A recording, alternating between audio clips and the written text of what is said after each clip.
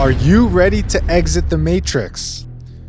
We are about to reveal one of the biggest and best kept secrets that the fitness industry is not too clear about. If you ever seen that movie Limitless, you know that Bradley Cooper joint?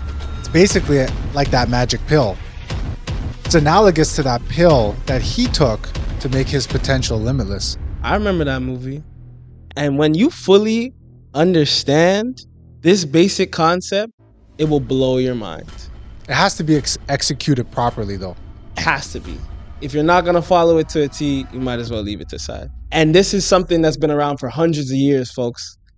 Tried and true, and has been proven to get your health back on track with no negative side effects. The best part is what I was going to say is that it's virtually free. It's virtually free, and it comes in at the low price of 3 hours per week minimum.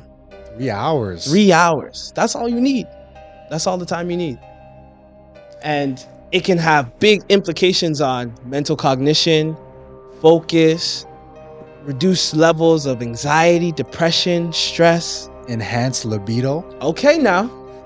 We talking about it now.